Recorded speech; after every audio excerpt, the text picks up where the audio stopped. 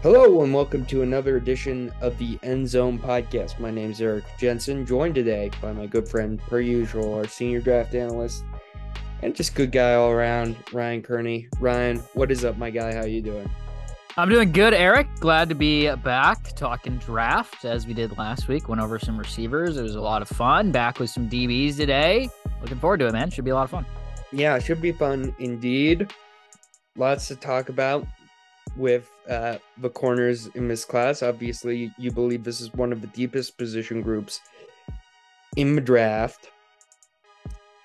But I've got to start with, let's just get this beef out of the way right now. I think you'll know what it is pretty quickly. I'm looking at PFF's top 10 corners, and there's no Clark Phillips. And I looked at a 3-round mock draft the other day, and there was no Clark Phillips. What the hell is you guys' problem? He was one of PFF's highest graded corners just in general over his entire college career, and now the draft community is just entirely turning their back on Clark Phillips III. Like, what are you guys doing? Seems like a massive miss to be this low on him. Yeah, I mean, you turn on the tape with Clark Phillips, and it's pretty good. You like what you see in terms of his ability to track the ball, whether it's turning it into interceptions or pass breakups. Tends to be fairly physical player as well. But I think where Clark Phillips falls short is just in the measurables. Standing 5'9", 184 pounds. One of the smaller corners in this draft. Small arms as well. Didn't jump off the tape in terms of the vertical. So you question kind of the athleticism, which, a lot of times can be offset when you have really good tape, which Clark Phillips certainly does during his time at Utah. But I think when you specifically look at cornerbacks, it is a very important position to be having dynamic athletes out there. You can oftentimes see corners in the NFL that can't match up in terms of the speed or the athleticism. Those are the ones that are going to get beat on the 50-50 jump balls or deep downfield that can really kind of be the difference in terms of, stopping a deep pass attack, for example. And, I think a guy like Phillips could excel in, a slot cornerback role, which, is not necessarily something we saw a ton of him do at Utah, but I think he certainly has a strong ability to read and react and identify, what's going on, what offenses are trying to do. So I like Phillips overall as a prospect. As I said, I think he has really good tape, forced turnovers, had a big 3-interception game this year against Oregon State that really kind of, put himself in, kind of that first round conversation. And then, where he came up short a little bit was in some of those measurables in terms of his height, weight, speed. At corner, I think that might ultimately be one of the most important positions to have that kind of height, weight, speed, which Phillips unfortunately lacks. But nothing against what he can do on the field. Really, really impressive player, and obviously was a team captain for a couple of years at Utah as well. I just feel disrespected, He's your guy. It's just like no one respects Utah. I mean, two Pac-12, three basically back-to-back Pac-12 championships at this point, Rose Bowl appearances.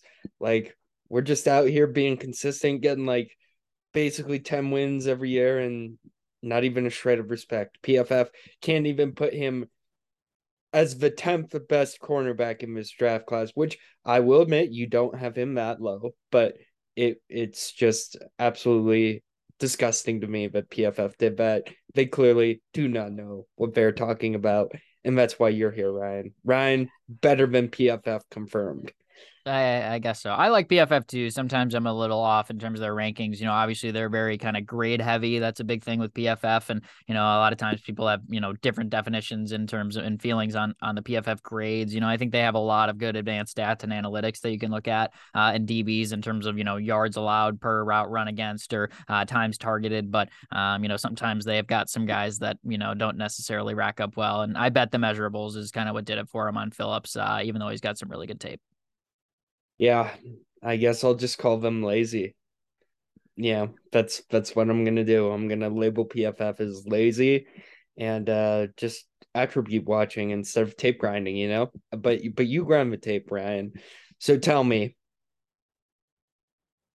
what defines this cornerback class? Because I'll be honest, cornerbacks are usually the group of players that I like fall for what draft analysts say the hardest. Like, if you come on here today and you tell me one of these guys is going to be like a slam dunk all pro, I'm going to preach that guy all draft season.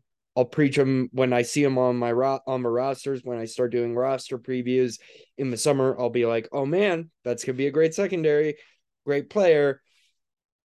But the truth is, it feels like it's really hard to translate. The guy that I always go back to, and I'll bring this up every year we do a cornerback show, is Jeff Okuda. Like, everybody told me, DJ told, Daniel Jeremiah told me, you told me, everybody told me this guy's a slam dunk all pro for the next 10 years. He is going to be a no doubt top 5 cornerback in the NFL. And what ended up happening? Some injuries, but also he's just never been that good at corner. And now the Detroit Lions are kind of moving on from him. He's almost benched at this point. He's kind of a second stringer. Why is it so hard to evaluate the cornerback position? And do you think how confident do you feel on your reads on some of these guys this year? Because sometimes people come out and they say this guy's going to be a slam dunk all pro, like Sauce Gardner last year, and they're totally right. So how do you feel about this year's cornerback class? And, do you think that you have guys that you'll stump for that are going to turn into day one contributors?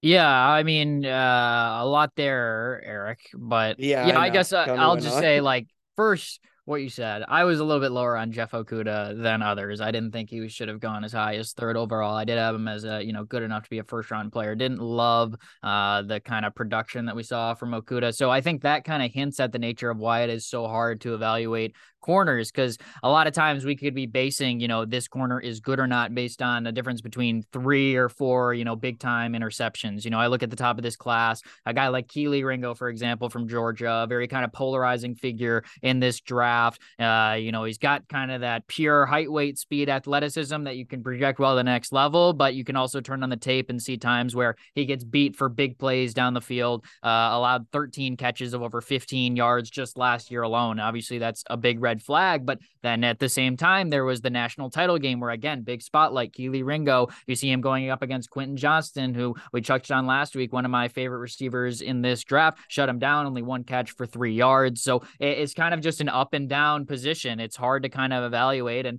when you look at, say, the flip side, you look at the receivers, a lot of times you can see them get involved, with a number of catches, a number of yards, a number of touchdowns. But on the defensive side, it's a little bit harder to kind of track and measure your impact. Is it that you're shutting down one side of the field? You're not even getting targeted. Teams are giving you kind of that respect that we're not even going to kind of throw at you. Or is it that, the play just wasn't necessarily going your way? You didn't have as much opportunity to make plays. So it's a challenging position to analyze for sure. But I think this draft gives you kind of all sorts of different flavors and what you're kind of looking for in corners. You have got a little bit of a smaller, quick read and react type players like we just talked about in a Clark Phillips or a Travius Hodges Tomlinson, who won the Jim Thorpe Award for the top DB last year. Smaller read and react players that maybe are more impactful in terms of their ability in the box as a nickel corner, which obviously has been a big add in NFL defenses the last few years. A lot more, formations where you've got 5 defensive backs on the field rather than the traditional 4, which we had in football, for a long time. And then you have still in this draft your, big, over 6 foot tall, over 200-pound corners that can run sub 440s and project really well at the next level, to continue to shut down, wide receivers. But there's just a lot of questions. It's hard to kind of evaluate. Sometimes your DB, you're kind of only as good as some of those top opposing receivers you go up against, in your own conference. So it's a really challenging position to project to the next level. There's a lot of development that needs to kind of take place, and as there is with every position in the draft, but a lot of projections, based on what your kind of flavor is for, what you want in a cornerback. Yeah, but those are good answers, Ryan, and I think a good way to get into this. So if you do have those guys that you look at and you just say, this guy jumps off the page as a guy that's going to be a good NFL cornerback, a guy that's not going to be a liability. Who is that for you in this draft class? Yeah, my number one corner has got to be Christian Gonzalez from Oregon, and he really popped off last year after transferring from Colorado, where he was his first 2 years in school, coming out as just a junior this year. But not a lot of concerns for me in Christian Gonzalez. Just an incredibly fluid player, and I said it. Cornerback is a lot of times a position where it's hard to kind of project, but I think what you see in Gonzalez movement out there, Rudd's a sub 440, which obviously you like. You have an ability to play him on the outside, not get fear of him just getting straight up burnt on the outside. But he gets in and out of breaks really well, incredibly fluid in his hip movement. That's a really big time thing you notice in his game. Good ability to kind of read it and react and make plays on the football. Did that a lot at Oregon. This past year had 4 interceptions just this past year alone at Oregon. So I really like what you can get out of Gonzalez. Just a really just strong, complete player that has the size, has the speed, and kind of projects as everything you would want in a top cornerback. Christian Gonzalez is a guy that has gotten a lot of hype throughout the draft process, obviously. Um, the other guy that I've noticed through doing reading that's pretty high on everyone else's board is Devon Witherspoon out of Illinois. Could you just illustrate to me kind of the major differences between Gonzalez and Witherspoon?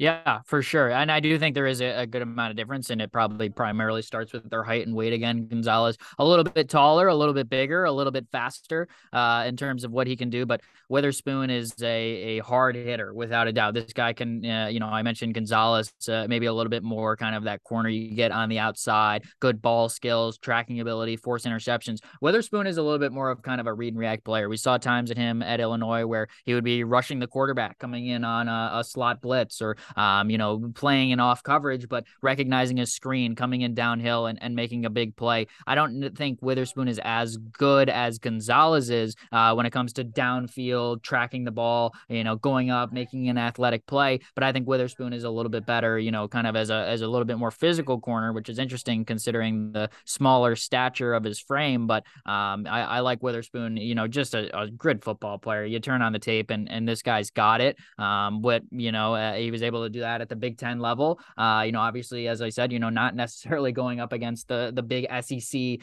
receivers, Gonzalez, of course, is at Oregon, going up against guys like Jordan Addison. I thought it was a little bit of a down year for Big Ten, and I think that Illinois put up a strong performance this year against Michigan. Obviously a team that made it all the way to the college football playoff semifinal. And I think they had a strong receiving core. Ronnie Bell was probably their top weapon against Illinois in that game. But I like what Witherspoon can do, and I see a little bit of Witherspoon, all the way as high as maybe even the top 5. I don't necessarily know if I'm as rich as high on Witherspoon as that, but certainly a player that I'm very comfortable with taking, more so in the middle part of the first round.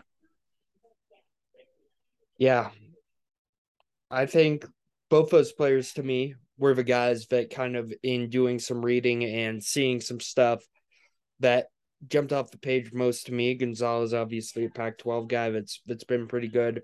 Witherspoon kind of just translates as like this long-armed, like kind of big cornerback type guy. So who else do you have going in the first round? How many first round corners do you have in this draft class? Yeah, I confidently have 5 corners in the first round. You can probably sneak as much as probably 8 or 9, to be honest. It's a really, really deep class. There's a lot of guys that, I have going early in round 2 that I think certainly have a case to go more towards that back half of the first round. And, a lot of times, NFL teams, they don't have a full 32 players with, draft grades on it. So, somebody they may only have, 20 to 25. So I think sometimes that last part of the first round, you can kind of sneak in and, some guys, maybe a guy like Clark Phillips, when a player we talked on earlier could go in the first round. But for me, in terms of my grades, I have Christian Gonzalez, Devon Witherspoon. I think those guys are pretty much locks to go in the first round. Joey Porter Jr. out of Penn State as well. Really a player that, I think has outstanding ball tracking skills. You question a little bit, only had 1 career interception in his time at Penn State, and had some issues with penalties earlier in his career, helped that out a little bit this past year as a junior. But he has ridiculously long arms, great size, good speed, just kind of projects well as, a player you could probably trust as a starting cornerback in the NFL. Cam Smith, another guy that I think will definitely go in the first round, stands over 6 feet tall, runs a 4.4 40, checks those boxes, and has a little bit more ball production during his time at South Carolina, SEC, good competition against, answer some of those questions. He had a kind of a good tape game against Tennessee this year, good receivers in Jalen Hyatt and Cedric Tillman, and Cedric Tillman beat him for a touchdown in the game, but I thought Smith battled in that game as well and had some good plays. So I like those guys. And Keely Ringo, as I mentioned, kind of at the top, I think he's one of the more controversial figures in this draft because of, kind of a lot of notoriety probably came into this year as that big, top corner entering the draft. And as I said, a lot of mixed opinions on Ringo because he has the size, 6'2", 205, 436. I mean, just ridiculous, measurables that he has. But as I said, had a tendency to get beat a little bit deep downfield, but also battled. SEC had a really good rep. I just mentioned Tennessee with Cam Smith, but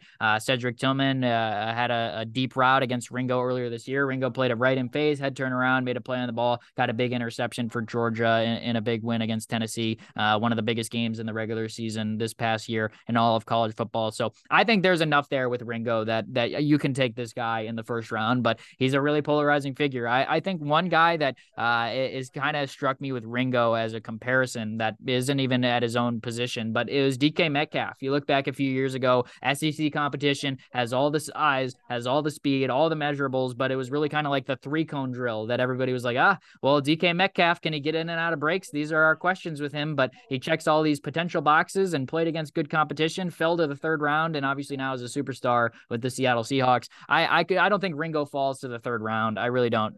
But I think that there's some similar feelings in terms of the things that we're concerned about with Ringo, I think are all correctable. And I think he projects as a really, really strong player going to the next level. Still a redshirt sophomore. He's really young. He's going to continue to grow. But, will he live up to all that hype where he's a number one corner? He's, a Jalen Ramsey, a Sauce Gardner. I don't think he's that, but I think we got a really good corner prospect in Keely Ringo. So I got 5 guys overall as my, confident first round corners.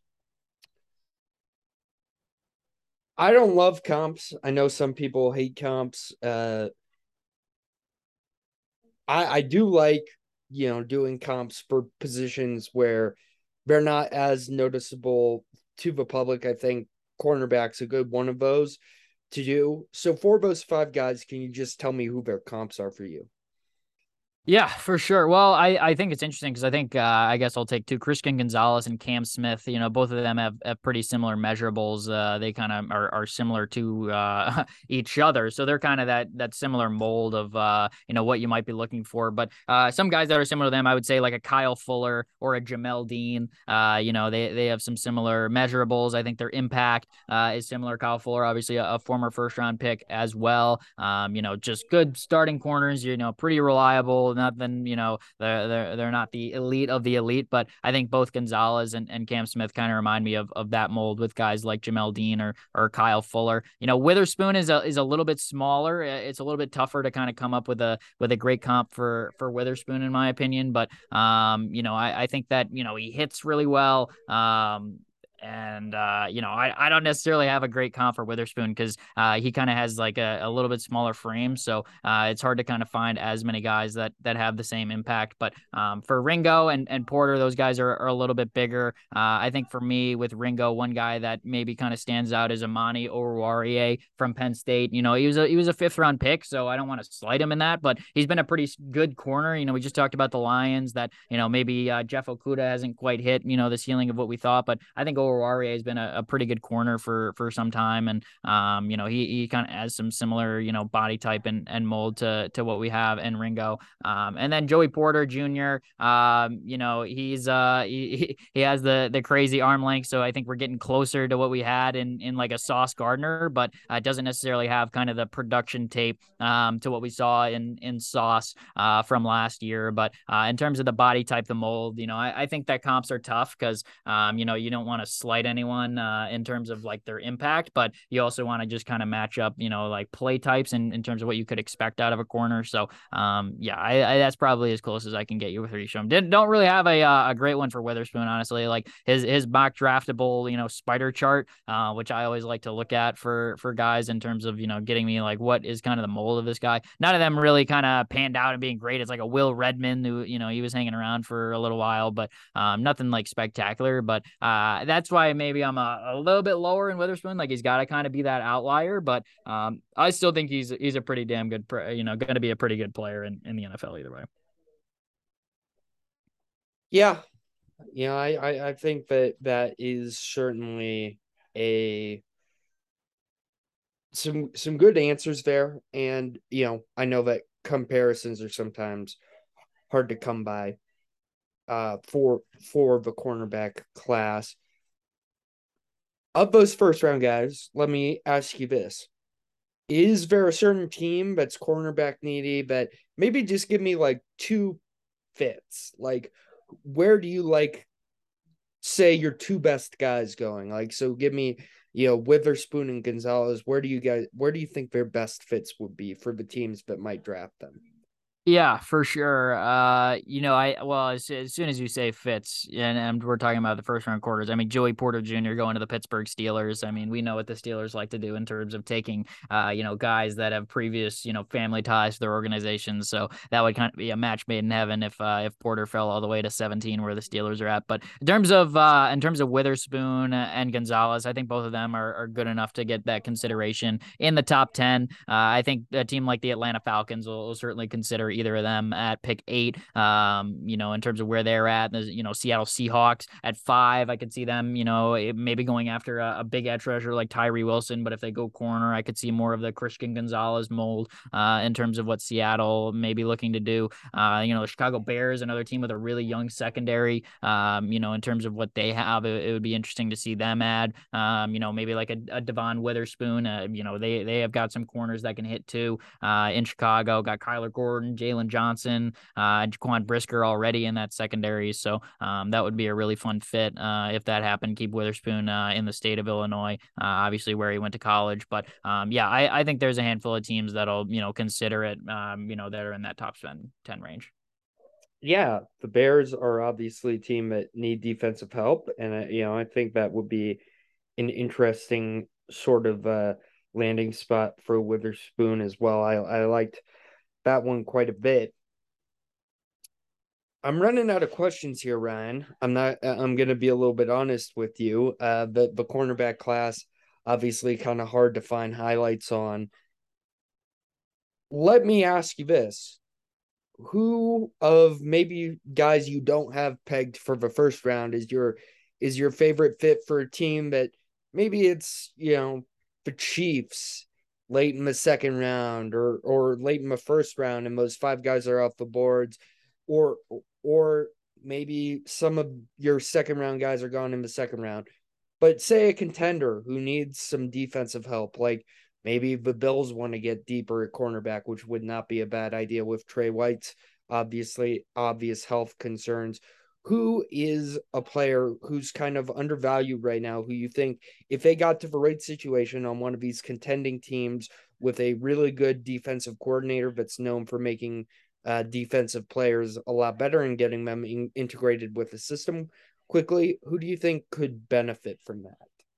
Yeah, I think there's kind of two guys that kind of stand out as like under the radar. These guys could end up being gems. The first one is Julius Brents out of Kansas State, transferred from Iowa after playing his first couple years there, had kind of a season-ending injury as a sophomore, was a little bit slower to come on. Thought he had a pretty good year this past year at K-State, played in the Senior Bowl this year for, his All-Star game, but stands 6'3", has the frame, 198, a little bit bigger physical corner. He won't mind getting up there and pressing you. I think that kind of strikes me as a player that if he gets on a contender, maybe he can kind of slide in as a CB3. Doesn't have to start day one, but can kind of continue to develop. I like the raw, ability there in what Julius Brents can bring. I think last year we had a guy like that in Tariq Woolen at UTSA, falls all the way to the fifth round, ends up going to Seattle. That's kind of the match made in heaven. Seahawks obviously are known as a team that likes to play heavy zone coverage, likes getting these players that are big, tall, lengthy, and have some good speed. Obviously, he was one of the best rookie corners last year. I could maybe see a similar future for Julius Brents in terms of that kind of mold, height, weight, some speed, but maybe needs a little bit of time and system to develop. And then the other guy for me, a little bit underrated, actually, kind of got put on for this guy by Dane Brugler, threw him on, at the very end of his board of his top 100 that he just released for the Athletic. But Corey Trice Jr. from Purdue, usually we don't have a ton of kind of Purdue corners or DBs that we like to highlight going into draft season, but Trice has been a kind of a guy I've had on my radar for a couple of years because he stands out because of his frame. He's 6'3", as is Brent's, a little bit bigger than Brent's at 206, and runs a 4 sub 540 at 447. Has kind of, a lot of those boxes that he's able to check off. 5 interceptions in his career at Purdue. Probably a day 3 pick if I'm banking on anything right now with Trice, but kind of just projects as a guy. It's like maybe we got something here because of what he can offer in terms of his physicality, ability to track the ball, and run with a handful of different receivers too. Anything else you would like to add on the cornerback class this year? Anything that you think we haven't touched on that you would like to bring up here? Yeah, I think just one of the things that, I touched on briefly earlier, but it's just kind of interesting how NFL defenses have obviously evolved to be incorporating more, 5 defensive back sets, known as nickel, in terms of the terminology in NFL defenses, obviously 5 defensive backs. So we see more slot corners. Where are teams valuing slot corners? And, I follow the Philadelphia Eagles most closely, and Avonte Maddox has kind of been their slot corner, been their rock. And you can see how big of an impact it is when Maddox is out there, missed some time this year with an injury, and, they fill it in with Josiah Scott, kind of one of these random day 3 picks that, we're kind of talking about here now. But I think slot corner has just become a really important position. Like, you need someone that has some versatility to track motion and understand how to pass off coverage and also be able to fill the run when needed. And you need kind of a really unique skill set. And I think this class has a handful of kind of those creative, smaller kind of chess pieces of how can we manage to use this guy, even if he's a little bit smaller, isn't necessarily as able to contest with, those 50-50 jump balls against, the DeAndre Hopkins of the world, but we can still find a way to use this guy in our defense. And, I mentioned Clark Phillips earlier. I think that, maybe he gets a little bit of a shot at outside, but maybe he has a little bit more of an immediate role at slot. Does that increase his draft value? Would a defensive team be interested in taking Clark Phillips in the first round as a slot corner specifically? Those are all things that I'm interested in. There's a few other DBs that kind of fit that mold. I think Tyvius Hodges Tomlinson from TCU, I mentioned him earlier, ran a really fast 40, has some really good tape, really good ability to, play the ball, and, has a little bit smaller frame. So you have the questions there in terms of translating to the NFL from the Big 12, but really good tape, really fun player there. And I think that, if teams are valuing that slot corner higher, I think we're going to see more corners continue to go. And I think that's really the direction that the NFL has been trending lately. Yeah, very interesting personnel point there, that obviously the sets we're seeing change so much every single year. Been a kind of quiet week for NFL news. Anything caught your eye? Nothing big out of NFL this past week. Just kind of still waiting on the quarterback news with Rodgers and Jackson. We'll see how long that kind of waits out for, but that's obviously still big dominoes that we're still waiting on. How do you feel about the NHL playoffs coming up? I'm excited. We're going to get some good series in round 1. I know, like, Toronto and Tampa is a series I've been kind of circled since maybe like November, December at this point. We knew Boston was going to end up winning that division. So that'll obviously be a fun one. You get a team that's made the Cup final the last 3 years in Tampa against Toronto, a team who hasn't made it out of the first round in 6 years, but, as hungry as ever, made some defensive ads at the deadline. I think it'll be kind of a, all-time gauntlet series we get in round 1. So that's probably the one I got most circled on my calendar for Stanley Cup playoffs. But yeah, we're getting closer. It's a fun time of year. Who do you think has the best goaltending situation right now? I mean, I if I'm going off of what we've seen this year, I think you got to say Boston. I mean, just with how good their duo has been with their team defense, I think that Boston probably sets up the best in the cage. Even though I probably think guys like Igor Shesterkin and Andrei Vasilevsky and Ilya Sorokin, all teams in the East, probably have the better individual goaltenders. But with what we've seen this year, I probably got to give the edge to the Bruins. Let me throw out a team to you here, just a little bit of a sleeper, but I've kind of got my eye on the Kings. The Kings have played some really good hockey in the last few months, and Jonas Corposalo, if you look at his numbers over like the past month, I think he's giving up something crazy like 1.6 goals against average right now over his past like 10 starts. Like I really like the Kings as kind of a Western Conference dark horse.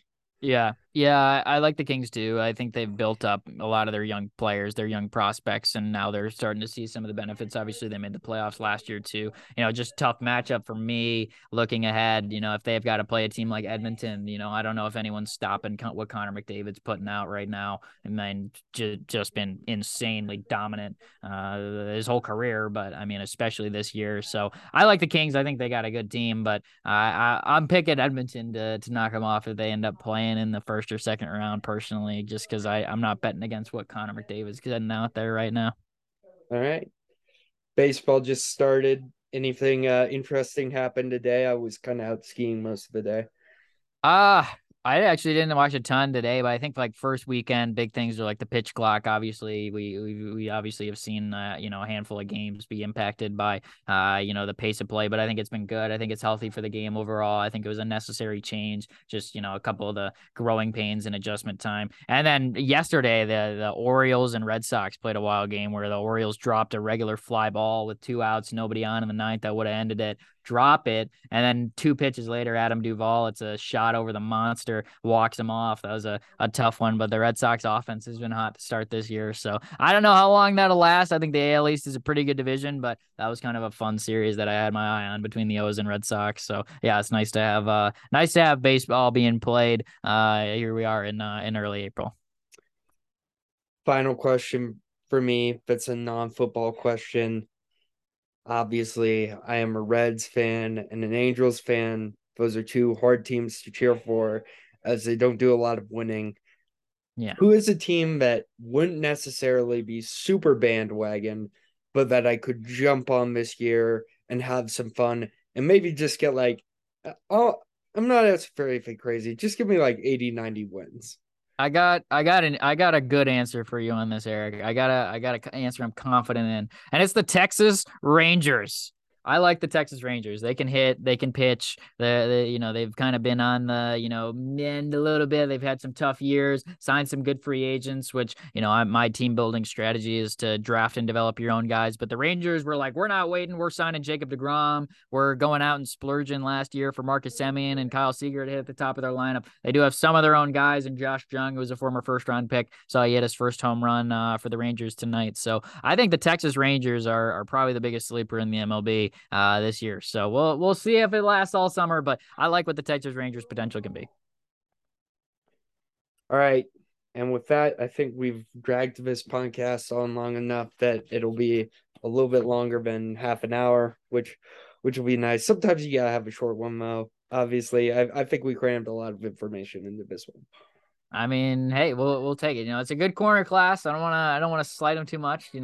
Safety's a little weaker. Probably just have a couple guys at safety that we like. Brian Brandt's probably the only guy from Alabama that really makes a big splash. But yeah, no, it's fun. It's fun to be in draft season and talking about these guys, and should be extra exciting as we get closer to Kansas City, to the draft. Absolutely. Well, it feels like the next one we should do is quarterbacks. We should just kind of get that one out of the way. Next week, we're going to do the wheel of teams. But if no big NFL news drops, maybe you'll be around next Sunday, question mark? Should be able to do that. Okay, cool. Well, we'll talk quarterbacks next Sunday. All right. Until then, Thank you so much for listening, and we will see you all next time. Give us a follow on Twitter @EndZonePod. Thanks again. Have a great week.